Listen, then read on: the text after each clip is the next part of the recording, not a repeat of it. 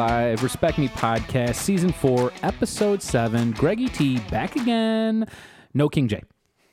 No King J. It's rigged, as he would say, but we're glad to be back for another week. Yeah, we got a lot to talk about. Bills-Steelers matchup. We're going to get into the Bills-Chiefs rematch from last January playoff game.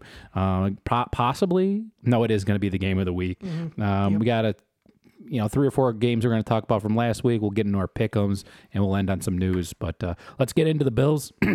Steelers game, 38-3. Bills smoked the Steelers. Not too sure I was expecting that big of a blowout.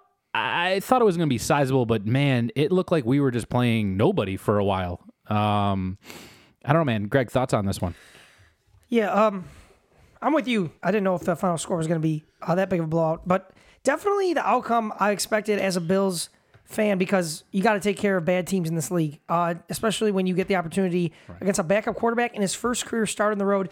Bills made life pretty miserable for Kenny Pickett. I mean, as the Bills have done most of the season for a lot of quarterbacks in the league, not just Kenny Pickett. But after the first drive of the game, that 98-yard touchdown from Allen to Davis, I pretty much knew that at that moment in time, it was going to be a long day for Pittsburgh, and that's exactly what it was. And once again, not only was the Bills' offense great, the defense was spectacular, as it's been a focal point, actually, probably more than the offense this year. The defense has been consistent all 5 weeks, and probably a big reason why the Bills are 4-1. So yeah, I'm going to agree with you. The defense really stepped up this game. I mean, our offense has been like top 2 pretty much all season, so no surprise there. But I'm not gonna lie, I was a little worried. I think it was a muffed kick literally on the opening kickoff, and that's why we got it at the 2-yard line. And I'm like, here we go again. Are we gonna give them free points for the second or third game in a row here? So I was a little nervous, a little worried about the start of that game. Luckily, Pittsburgh is a bad team, and we still have Gabe Davis out there, who looks like he's back to 100% after 3 catches for $171 and 2 touchdowns that game, but including that 98-yard touchdown to start the game off. I mean, that's huge for us. Pittsburgh, was in it a little bit as far as in the beginning of the game. It was close. It was, I think, 10-3 after the first quarter. So nothing screams blowout right away. Yeah, we have a huge play. They get a field goal. We get a field goal. Next thing you know, it's only a 7-point game going in the second quarter. So it looks like a typical game. I was also pretty happy that Shakir ended up starting this game. I think he was our slot receiver. McKenzie was out with a concussion. Played great. 75 yards and a touchdown. He looked good. Diggs at another 100-yard game and a touchdown. It's like clockwork for him every time he touches it, man. Josh had 3 touchdowns in the third quarter alone, finished with 4 on the day. Yeah, the Bills were great. Obviously, the Bills' offense is as good as it gets in the league.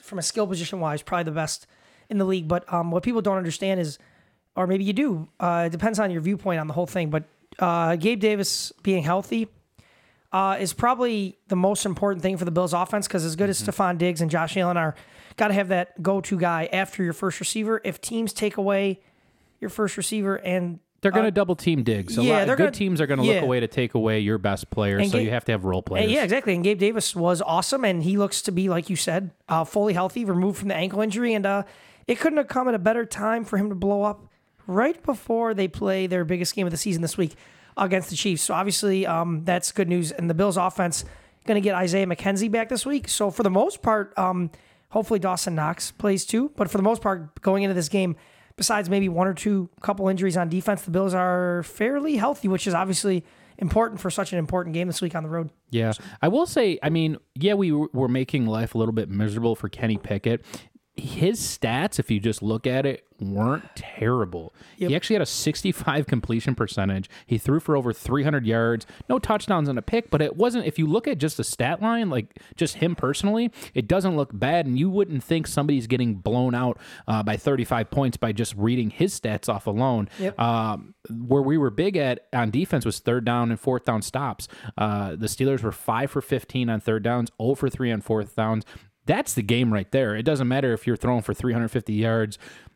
and have a 65 completion percentage, if you can't get if you can't make completions on the downs that matter, i.e. third and fourth down, it doesn't really matter at that point. And I also did want to add in that James Cook finally got his first touchdown of the season, kind of getting the monkey off the back. That was huge for him, I think.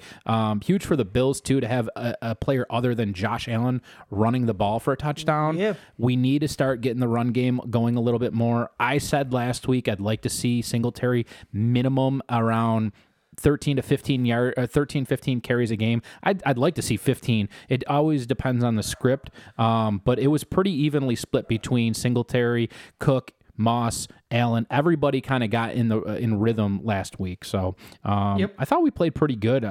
Was there anything you thought the Bills could have improved on? I mean, this game it looked like nothing. We just spanked them, but there's always areas. I mean, obviously, even a game where it's 38-3, you think there's stuff to improve, but not much. I thought the Bills really played great on both sides. I mean, Josh Allen threw for almost 450 yards, 4 touchdowns.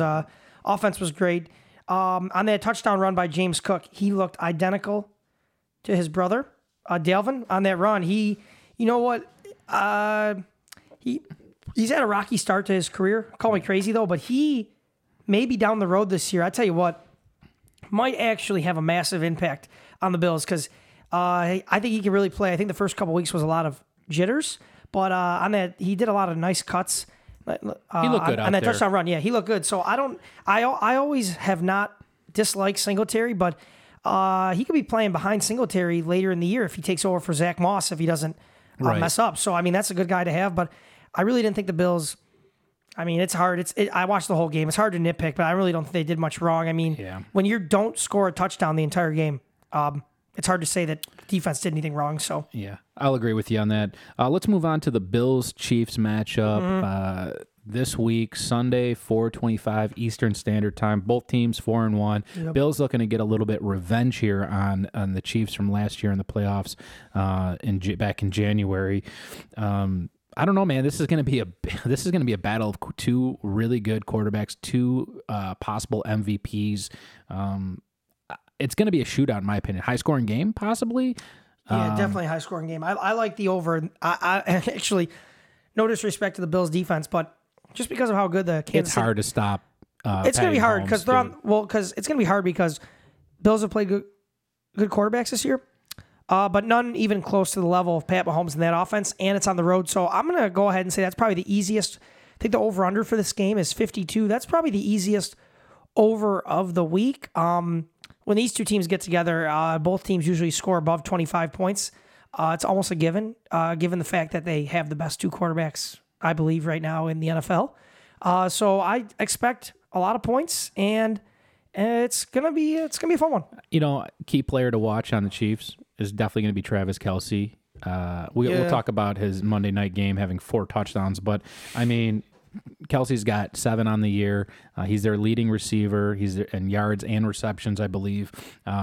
It's really like one guy you got to key on now. Last year, I know it's like, hey, we got to have somebody kind of watch the top for Tyreek, one guy underneath for Kelce, and it's very hard to watch two dynamic players like that. This year, it makes it a little easier on us. I'm not too worried about Valdez-Scantling. I'm not worried about Juju Smith-Schuster or Mecole Hardman. These guys are all role player, average second wideout players, man. They don't have anybody electric like Tyreek anymore, anybody that's really going to threaten you like that in regard. So, hey, when we get into the red zone, watch Travis Kelce. I couldn't believe that he got 4 touchdowns on Monday night, but it's crazy. They like to mix up their running backs. They have 3 running backs that they're cycling through, Edwards-Helaire, Pacheco, and McKinnon, and they all play a different role on offense. Yeah, I don't...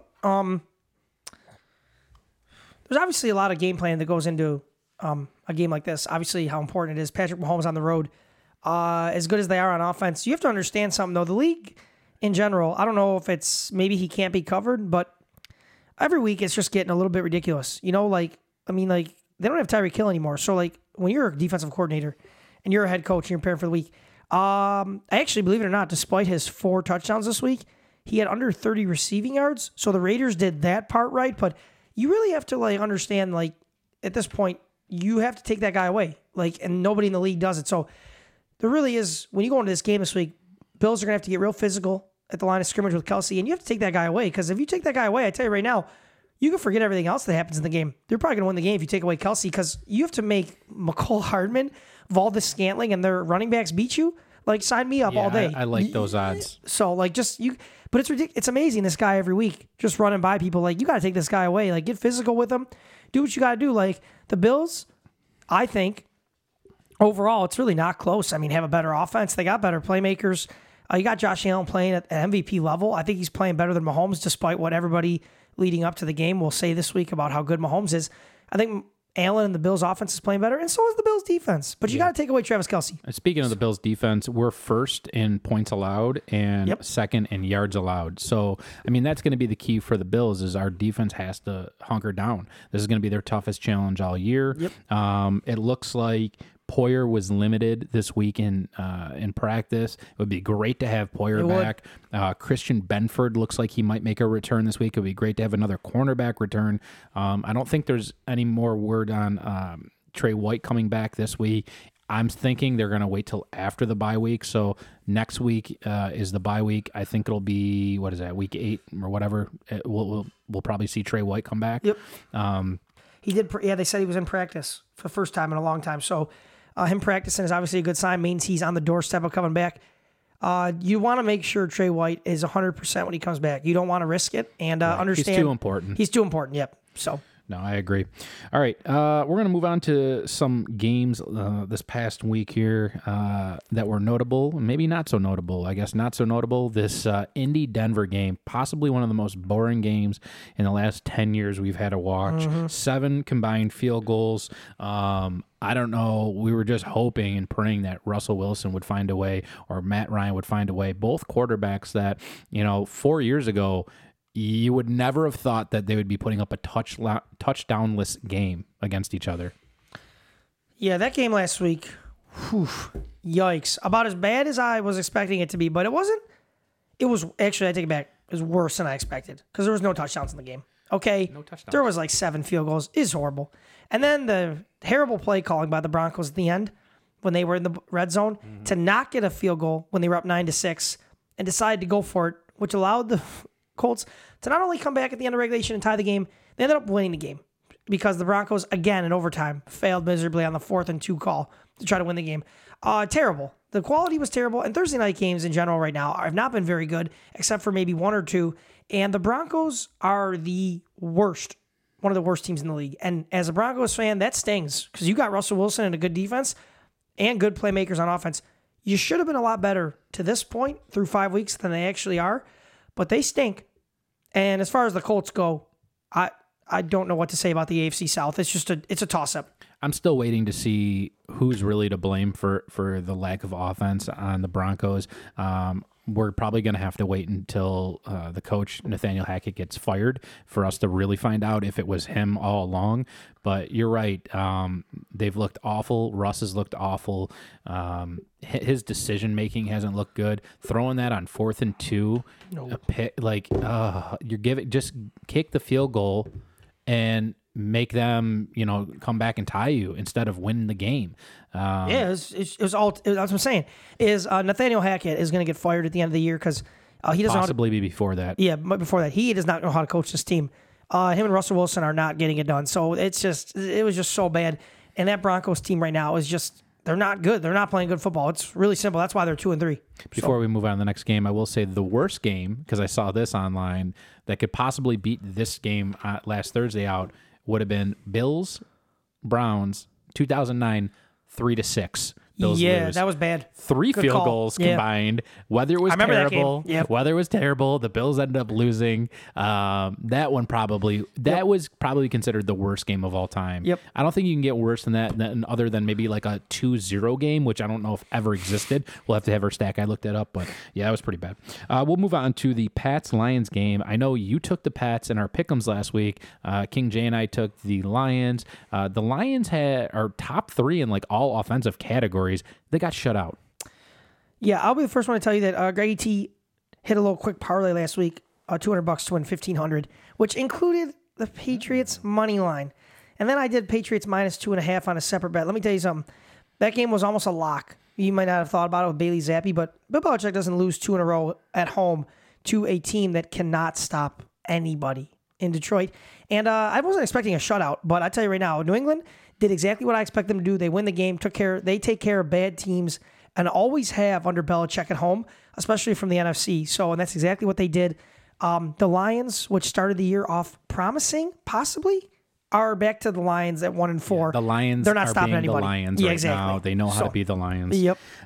Moving on to the Chargers Browns. Chargers win 30-28, back and forth shootout. Cleveland's kicker, forget his name. I think he's a rookie kicker. Misses a field goal with 11 seconds left to go on that one.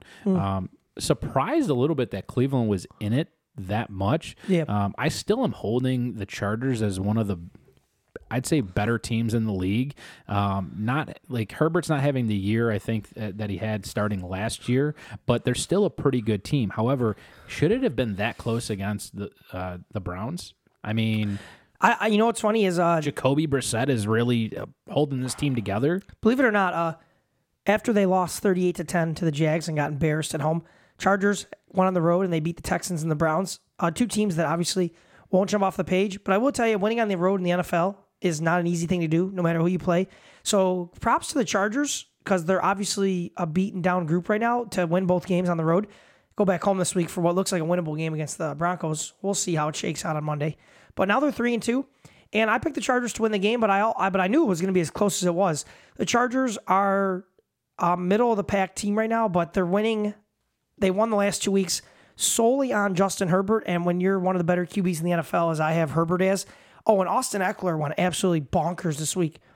Had like $170, I think, rushing the ball. He was great. So yeah, he had a lot of rushing yards this week. But he's like primarily been their only offense. They don't really. I mean, Mike Williams is there still, but yeah. Keenan Allen's hurt. So Keenan Allen's been hurt the whole year. That's what I'm saying. Is they're still down people, but the fact that they've made it through 5 weeks, 3-2 means they're going to get people back eventually. They're down with Joey Bosa too. So so the fact that they continue to stay afloat still puts them in the chance to win that division. Even though the Chiefs are rolling right now, they're definitely going to need help, the Chargers, this week from the Bills to beat the Chiefs. So yeah, possibly one of the crazier games this past week.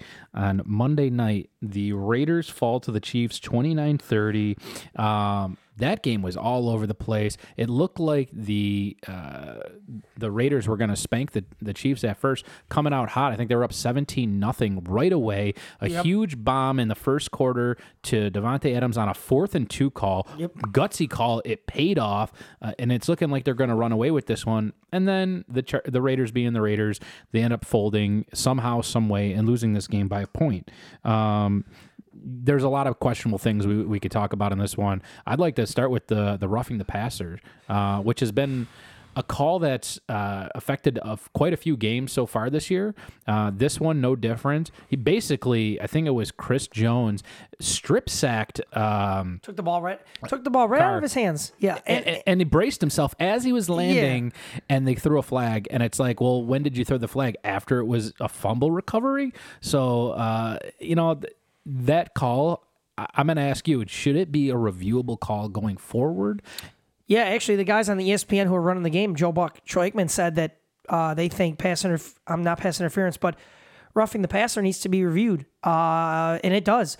Not only did it happen in the Raiders game, I mean, what do you expect Chris Jones to do on that play? His momentum is taking him to the ground on Derek Carr's back anyway. Like, he can't do anything. Like, he's just making a normal tackle. And then it happened in the Bucs game, which was talked about all week as possibly the worst roughing the passer call the NFL has ever seen, when Grady Jarrett grabbed Tom Brady by the midsection and took him down on a perfectly legal tackle and viciously did not slam him to the ground or his head or anything like that after the play was over. And that subsequent call cost the Falcons a chance to get the ball back and win the game. So the NFL is protecting the quarterback. Yes, please protect the quarterback. But this is ridiculous. You're calling pass interference now when these guys are making a normal tackle. Like, it's getting out of hand. Yeah, and I guess the counter argument to that is that, well, we tried to review pass interference calls a couple of years ago, and that didn't work. Yeah. So how is that going to be any different than reviewing roughing the passer? My take on it is the pass interference calls are way more objective, I guess. It's kind of ticky-tacky. You're looking at two guys possibly fighting for either to break the play up or catch the ball or whatever, but they're kind of battling each other. There's a lot of hand battling going on. Yep. There's not always a clear PI, even when there is PI. I feel like when there's a roughing the passer, it's a lot more clear than a pass interference. You can tell when there's an obvious roughing the passer call or something that Chris Jones did where at first it might look egregious, but you go back and that is the easiest call to reverse on replay. The one with Tom Brady, that would have been very easy to reverse on replay. So the notion that, it's very objective, there's going to be the same result when they try to review pass interference plays, and they were mainly defensive pass interference plays, but I disagree with that. I think we should start reviewing pass interference or roughing the passer, especially because they're putting such an emphasis on the quarterback. It has to be reviewable. Those are big penalties, and they're costing games to a lot of people. But I agree. That game wasn't over at that point. The Raiders decided to go for 2 in the fourth quarter to take the lead on the Chiefs. I think there was 4 minutes and 30 seconds left. Not 30 seconds left, 4 minutes and 30 seconds left to take a 1-point lead over the Chiefs. And they failed the 2-point conversion. They're still down. You still have to stop the Chiefs, which they did. Before I go on to what happened after that, did you like the call to go for 2, or do you think they should have just kicked a field goal and tie the game at that point? Yeah, I'm glad you asked. I do not like the call at all. I don't care about your percentages of what you think it means you're going to win the game or lose the game, whether you get it or not.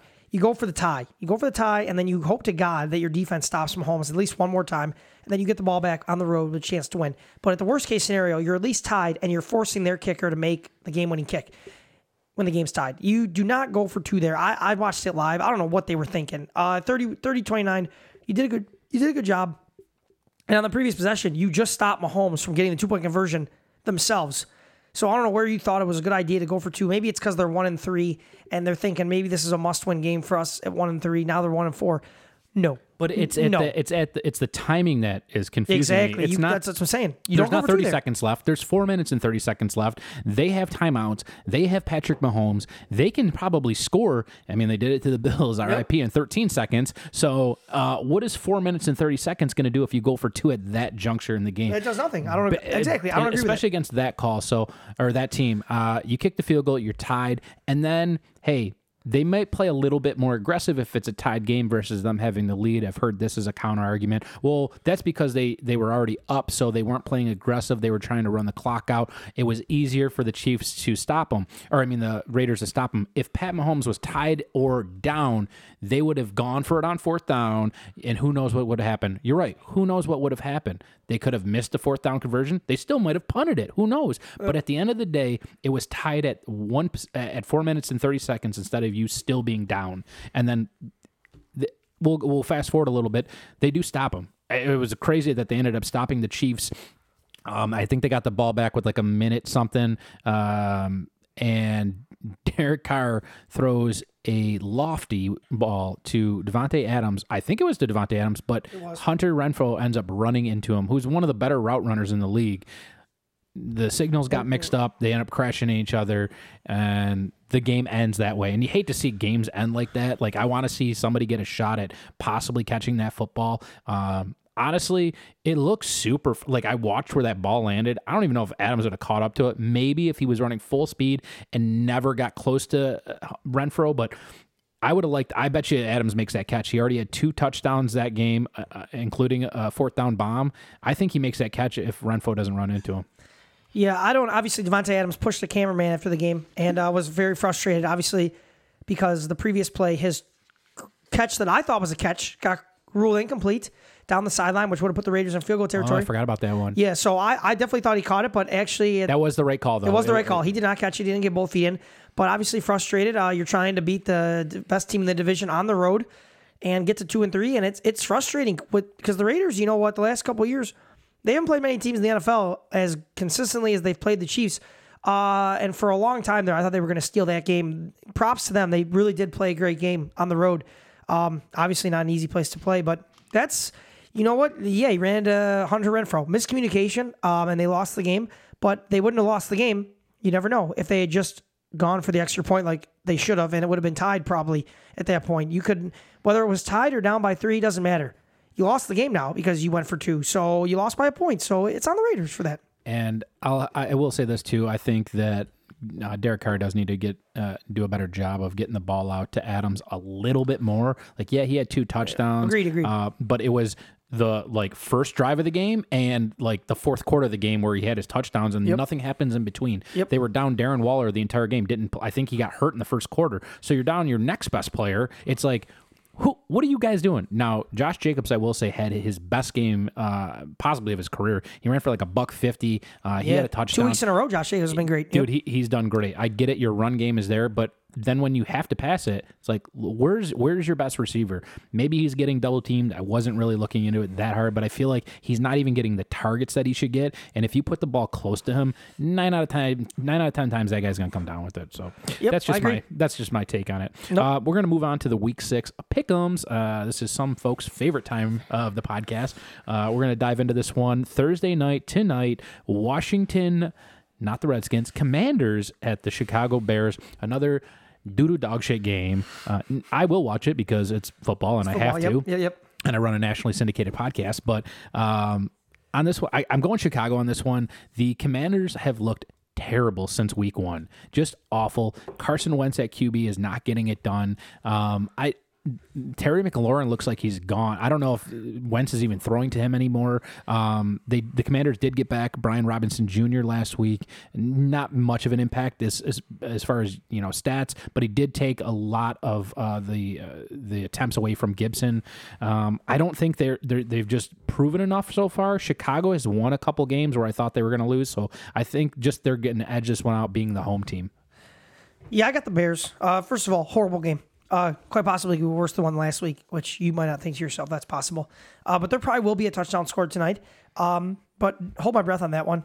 Chicago, Washington, Wentz, Fields, yikes. Although, I agree with you.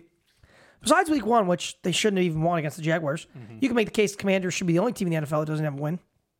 Carson Wentz, still looking like complete dog crap, and has since that injury a couple years ago. He's not the answer for Washington. The only reason I'm going to pick the Bears in this game is because they're at home, short week, and I saw the stat today. The Bears are 0-3 on the road, but 2-0 at home. So they win games at home. They don't win games on the road. So they're going to continue that trend. So I got the Bears. Yep. All right. And King J also taking the Bears. San Fran at Atlanta. This one, pretty easy game that looks like to pick here. We're going with San Fran. 49ers defense, elite. Atlanta's defense, not elite. 49ers offense can get it done. Atlanta's offense doesn't look like they can get anything started here. Marcus Mariota is so inconsistent. Still down Cordarrelle Patterson. They have a couple unknowns at running back. Kyle Pitts was hurt last week. Possibly, I think he's still questionable. He might return this week, and he was their best player last year. He's been a ghost. They've been just thrown to the rookie Drake London. I haven't seen enough Atlanta games to really give a full take, but I have seen San Fran, and they look tough to beat. I'm going San Fran on this one. Yeah, going San Fran as well. Obviously, San Fran right now doesn't just look like a great defense. They look like the best defense in the NFL. They're pushing people around on both sides. They have massively blown out the Rams and Panthers in back-to-back weeks. Not that it's saying much because Baker Mayfield. But again, another subpar quarterback you get, I should say mediocre, and Marcus Mariota. Falcons have played teams tough. They lost to the Bucs by 6 last week on the road. But unless San Francisco has a complete collapse or something, which isn't going to happen, they are way more physical on both sides of the ball. Should be able to do whatever they want this week on offense, and then their defense should shut down a Falcons team that just doesn't have many go-to guys. And if they don't have Kyle Pitts, this game will get ugly in a hurry. So definitely on the Niners this week. Right. King J taking the Niners as well. Moving on, New England at Cleveland. It was my bad for not picking New England last week. Man, I should have seen that one coming. That was a good stat. I mean, Bill Belichick doesn't lose 2 in a row very often. They're going into Cleveland here. I'm still going to take New England on this one. I think Bill's going to keep the train rolling here. Bailey Zappi, I think, is 1-1 now in his 2 starts. And he played the Packers real tough. They possibly could have stole that one in Lambeau. They come out and shut out the Lions. They could possibly possibly get Mac Jones back this week, but even when Bailey Zappe's winning games, granted, it's the Lions. I have faith in the Patriots kind of turned around a little bit here. Cleveland losing a tough one to the Chargers this past week. Their kicking has been very inconsistent throughout the year. Jacoby Brissett is doing just enough to keep him in games. They need to rely on the run game a lot more. Nick Chubb needs at least like 30 fucking carries a game, I'm pretty sure. He needs to have the rock at all times. Amari Cooper's kind of hit or miss. Some games he'll show up and have, 5 for 100 and a touchdown. Other games he has one target. You never know what's going to happen with the Browns and the Browns offense. For that, I think just coaching alone will win this game. I'm taking New England.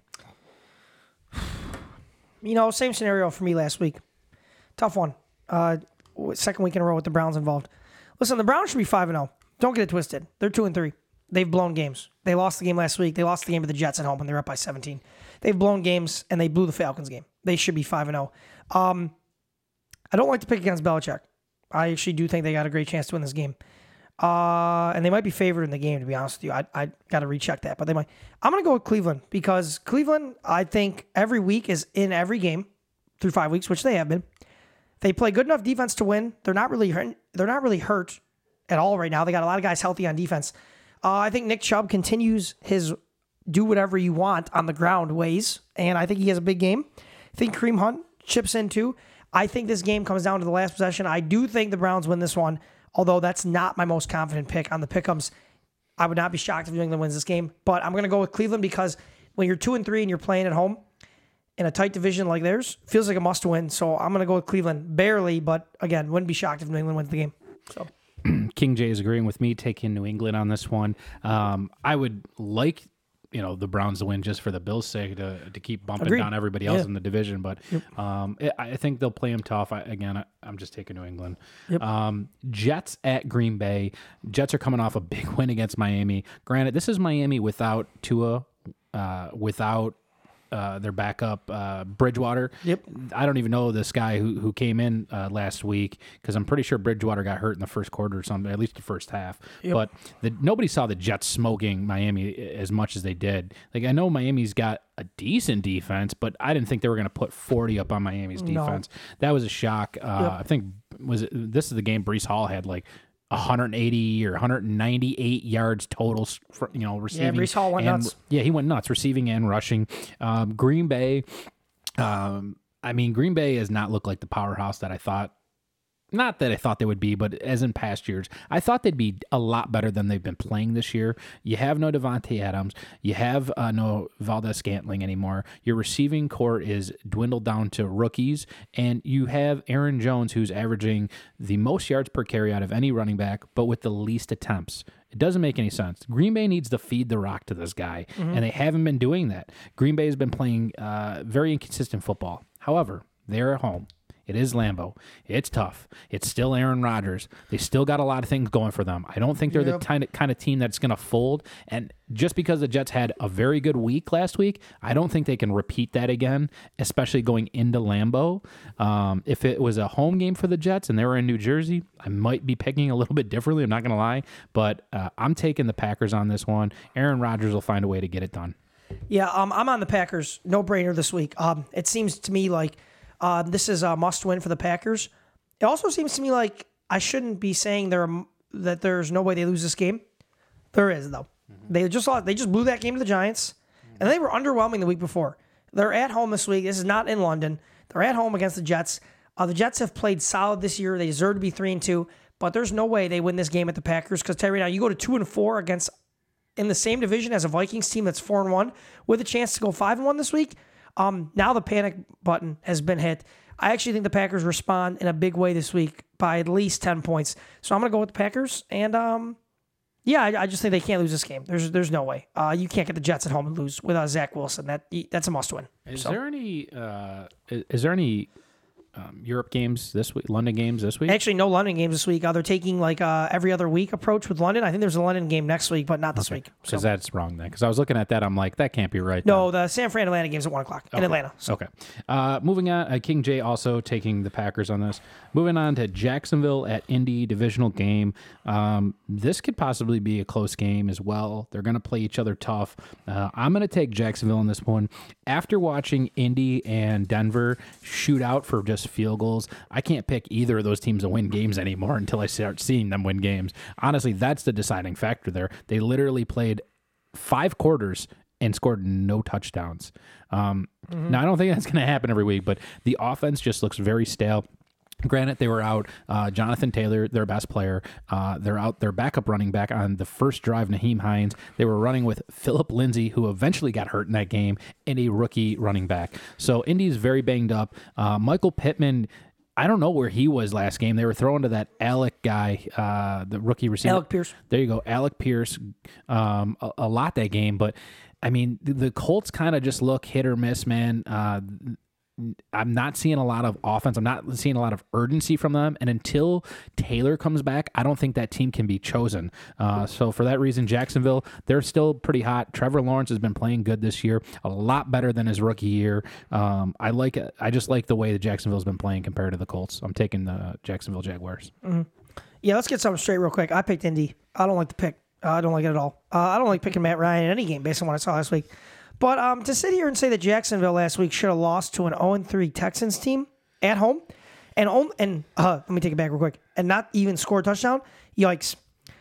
It's a personal pride thing this week for the Colts. They lost 24-0 to this team a couple weeks ago. Now they're at home, maybe feeling good about themselves because they stole one at Denver. So I'm going to go with them.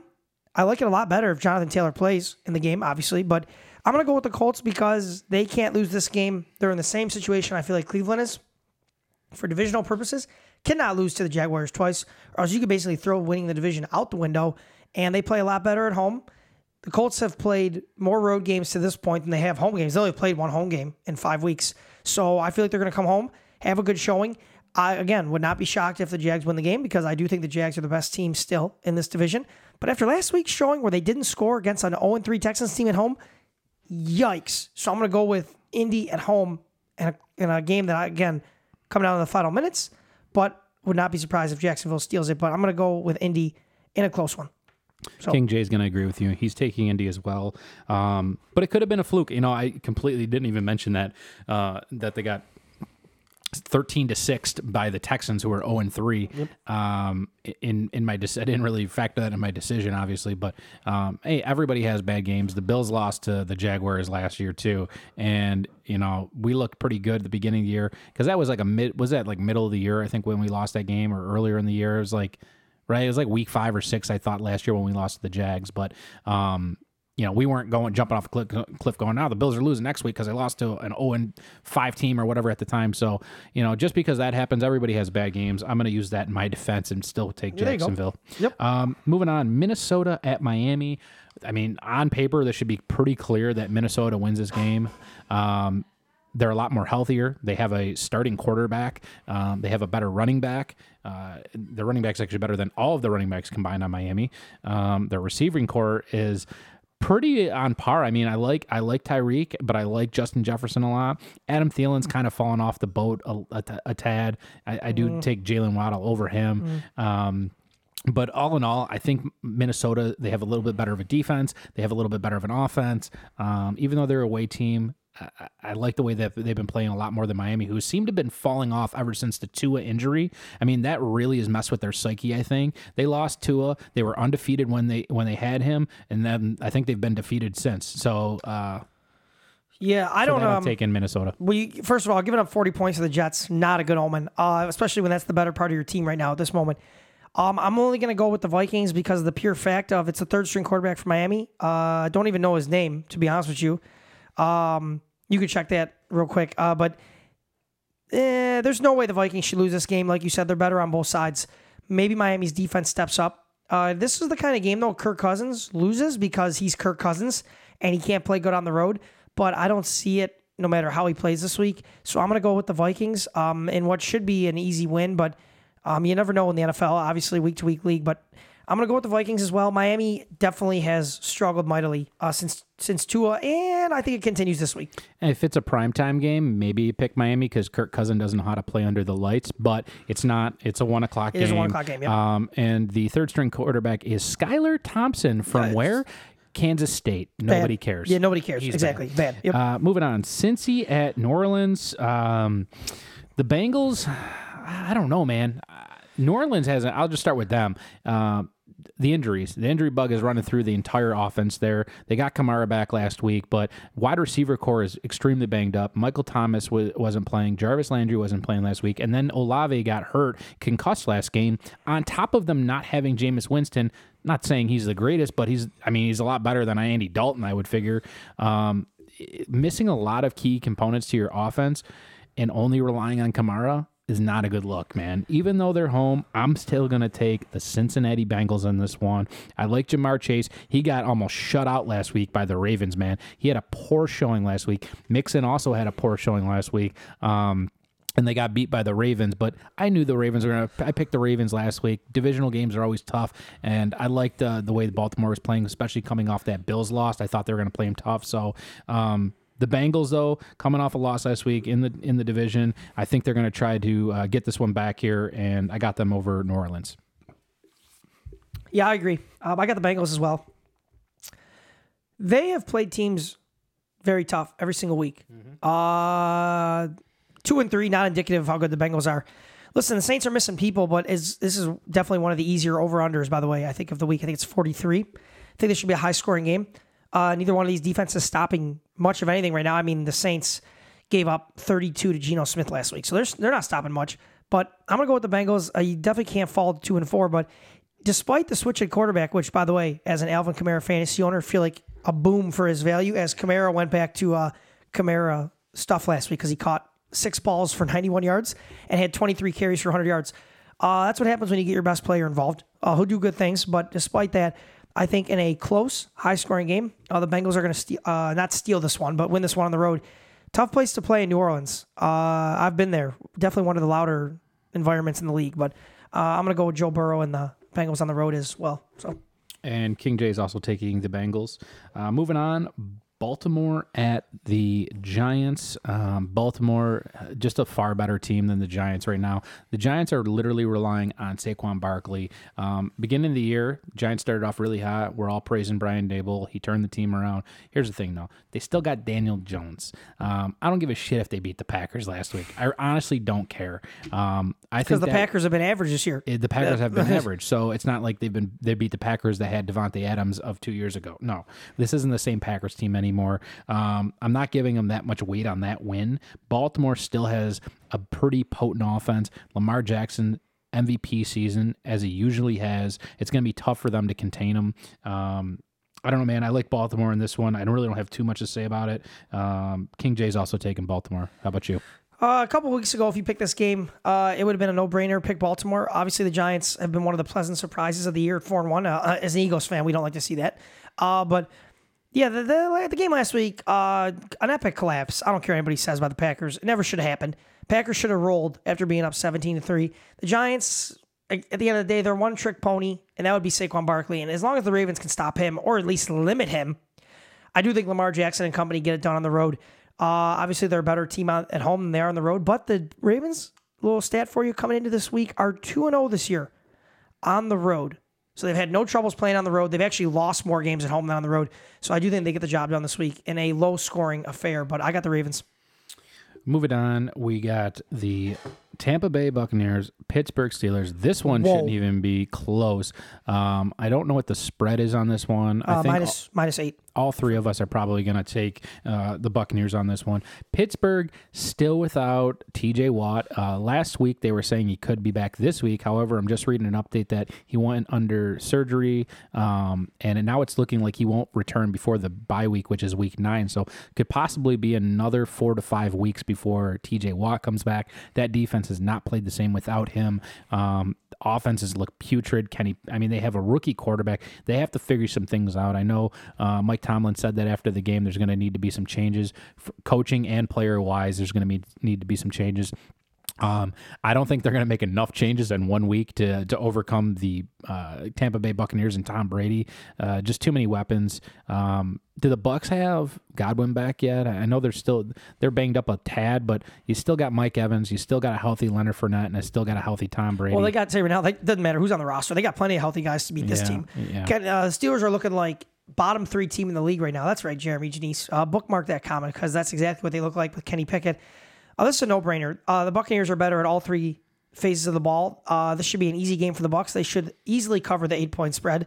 And this should be, like I said, obviously it's a week-to-week league, but the Buccaneers, I don't believe, will mess around on this one. This should be a blowout. Not 38-3 like they beat the Bills. Sorry, they lost to the Bills, but very, very similar. The Buccaneers should have no problem moving the ball on offense and no problem stopping Kenny Pickett. So definitely on the Bucs. Moving on, Carolina Panthers at the LA Rams. Another one kind of a no-brainer here. Yeah. We can't pick Carolina. As long as Baker's quarterback, and Baker's not quarterback this week. PJ Walker. It's gonna be PJ Walker. It's worse.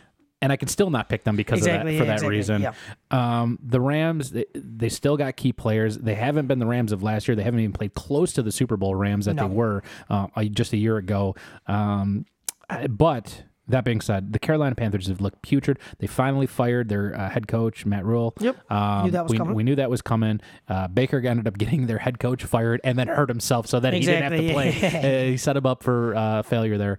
McCaffrey's been the only shining spot on this team, and he can't do it just himself. I mean, it seems that Barkley's kind of holding the team down by himself, but at least they're 4-1. But at least they're 4-1. The morale of this Panthers team is defeated. I would hate to be a Panthers fan for that reason, but I would love to be a Panthers fan for the cheap ticket prices that they're probably offering right now. Rams, too much firepower, man, on offense. Do we think he'll be? Here's the first hot take of the day. Do we think Allen Robinson II will have over 2 catches? It's embarrassing. It's bad that you have to think about that. Yeah, I agree. I do think he'll have over 2 catches, but this has the potential to be a 200-yard receiving game for Cooper Kupp. If there's ever a get-right game for a team that's not doing anything well right now in the Rams, this is it. They've lost 2 in a row, and they look like crap. Both games against the Cowboys and the Niners. Enter PJ Walker and a Panthers team that has done nothing right in the first couple weeks. So definitely think they win by double digits. I think the spread is 10.5. Definitely think they cover that. The Rams looking to get back on track, and I think they do. I do think Allen Robinson gets 3 catches, but it's not something I would bet on because it's a Cooper Kupp led receiving group, and it is every single week. So definitely on the Rams this week. Next game, and all 3 of us, I think, are taking the Rams on that one. Again, we're all agreeing here. Arizona Cardinals at the Seattle Seahawks. Seattle is looking pretty decent again. It's like they started off, they won week 1 against the Broncos, and granted, we didn't realize the Broncos were going to be that bad, but kind of fell off a little bit, and they're back on scoring a bunch of points, man. They've been a higher scoring team the last couple weeks. The Cardinals have been a little bit more of a disappointing team this year. Paid Kyler Murray all that money. They lose last week in a close game. Their kicker misses a field goal. A lot of missed field goals last week, I'm starting to realize.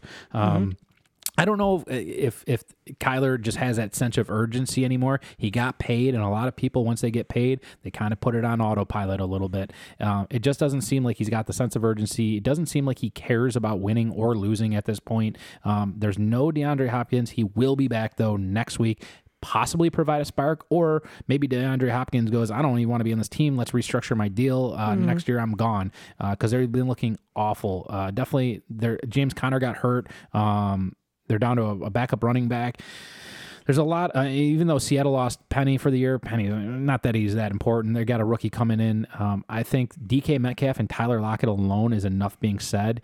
Geno Smith can get the ball to either of those guys. They're playmakers. I like the offense. I like Seattle a lot more. Yeah, some people might take the Cardinals this week because of, I don't know why you would take the Cardinals. Maybe divisional, toss-up, Kyler Murray. Divisional game. Yeah, but I like the Seahawks as well because of the way Geno Smith's been playing. He's actually been playing lights out this year, believe it or not. Didn't expect that to ever happen. But that offense in general has been producing at a very high rate. They haven't stopped anybody, but they're playing good enough on offense to win this game at home. If they could beat the Broncos at home in week 1 and play the Saints the way they did last week, and, go on the road. And actually, they played good the last 2 weeks, the Lions and the Saints. They can win this game at home against Kyler Murray. Cardinals have been less than impressive the entire year. So I'm going to go with the Seahawks as well. Yeah, Seahawks 8th in total yards, 7th in points, and 3rd overall in third down percentages. Man, their offense has been clicking on all cylinders. Yep. Moving on, Dallas at Philly, divisional game. This is going to be a very good game. I mean, Sunday night, undefeated Philadelphia Eagles, the only undefeated team left on this one. And I think everybody and their mother's thinking this is going to be a win for the Eagles. However, your boy Mikey D is taking the Cowboys on this one. You know why? Cooper Rush. Especially, I think Dak still might be held out one more week. Cooper Rush is undefeated in all of his starts. Do not take that stat lightly. Granted, he's not playing like an elite quarterback. He's doing enough to win games. And guess what? Hurts is doing enough to win games too. So I like Dallas. I think they finally, they got something going here with Cooper Rush. I think the offense is clicking. The running backs that they have are probably one of the better 1-2 punches with Zeke and Tony Pollard. Zeke hasn't been the dominant Zeke when he first got in the league, but he's doing a very good job, especially sharing the timeshare with Tony Pollard, who could possibly be a starting running back on any other team. Being a divisional game, being Cooper Rush, being undefeated, I'm going to slightly take the Cowboys on this one. I would take them with the plus because they're going to, I don't know what the spread was. I'm taking them with the spread, but I'm going to take a money line as well. Yeah, obviously, it's going to be a very close game. I think this game and the Bills game, best 2 games of the week by far. 2 teams that don't like each other, divisional rivals. Probably the 2 teams this division will end up coming down to at the end of the year. The Eagles lost to the Cowboys twice last year. They need to exercise their demons and win one against this group, so they know that they can do it. And tell me now, this is a massive game for the Eagles. You never thought you'd say that as a team that's 5-0, but it is. You win this game, you're 2 games up on Dallas going into the bye week. Eagles have a bye next week. Games in Philly, I like the Eagles, not just as an Eagles fan, but I think the way the Eagles are playing right now is top 3 team in the league right now on both offense and defense. Very, very nervous about the game. Dallas, one of the more underrated teams. You never thought you'd say this on defense in the league. Micah Parsons and that front 7 and get after it every week, and that will be the difference in the game. How will the Eagles front group up front with the offensive line block the Dallas defensive line? That's where I feel like this game will be decided. I think the Eagles do enough to win this game. Win this game by less than 10. It's going to be an absolute war for 4 quarters. Obviously, these 2 teams do not like each other, but I like the Eagles. I like the way they've been playing, and they've been able in close games this year to execute. I think they do the job because they're at home. I think Dallas later in the year will take the game at Dallas. I think these teams split 1-1, but I do have the Eagles this week. I do believe they do just enough to get over the hump.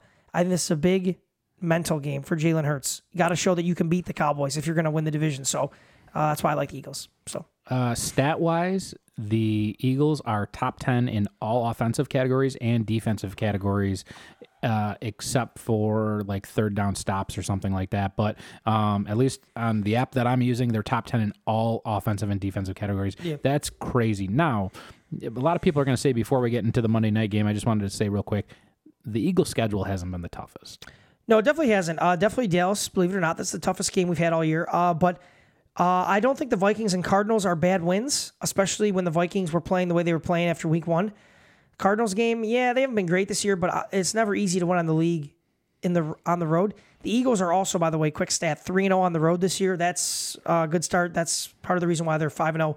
But yeah, it definitely hasn't been the toughest. But I think the Eagles have played. You got to, you know what, you got to beat who you're supposed to beat. I think the Eagles have done that in 5 weeks. So obviously Dallas is their toughest team, but we will see how it holds this week.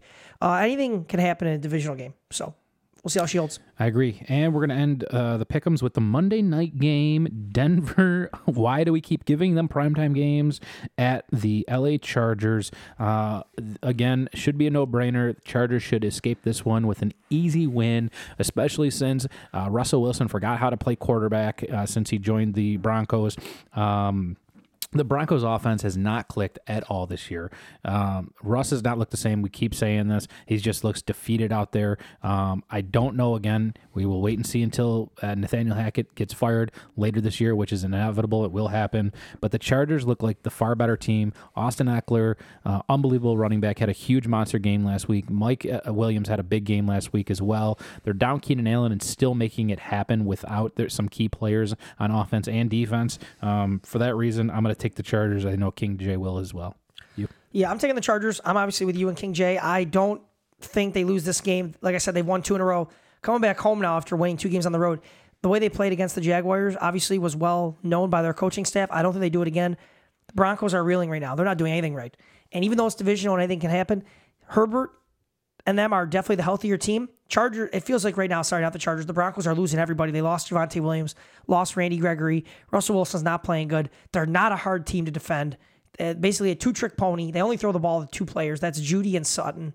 And that's not going to win on the road. I don't think they get it done. I think the Chargers go back at home, respond after the last time they played at home when they lost 38-10. So I got the Chargers 24-20. So 44. I don't even think that many points will be scored, but I'm going to go with the Chargers.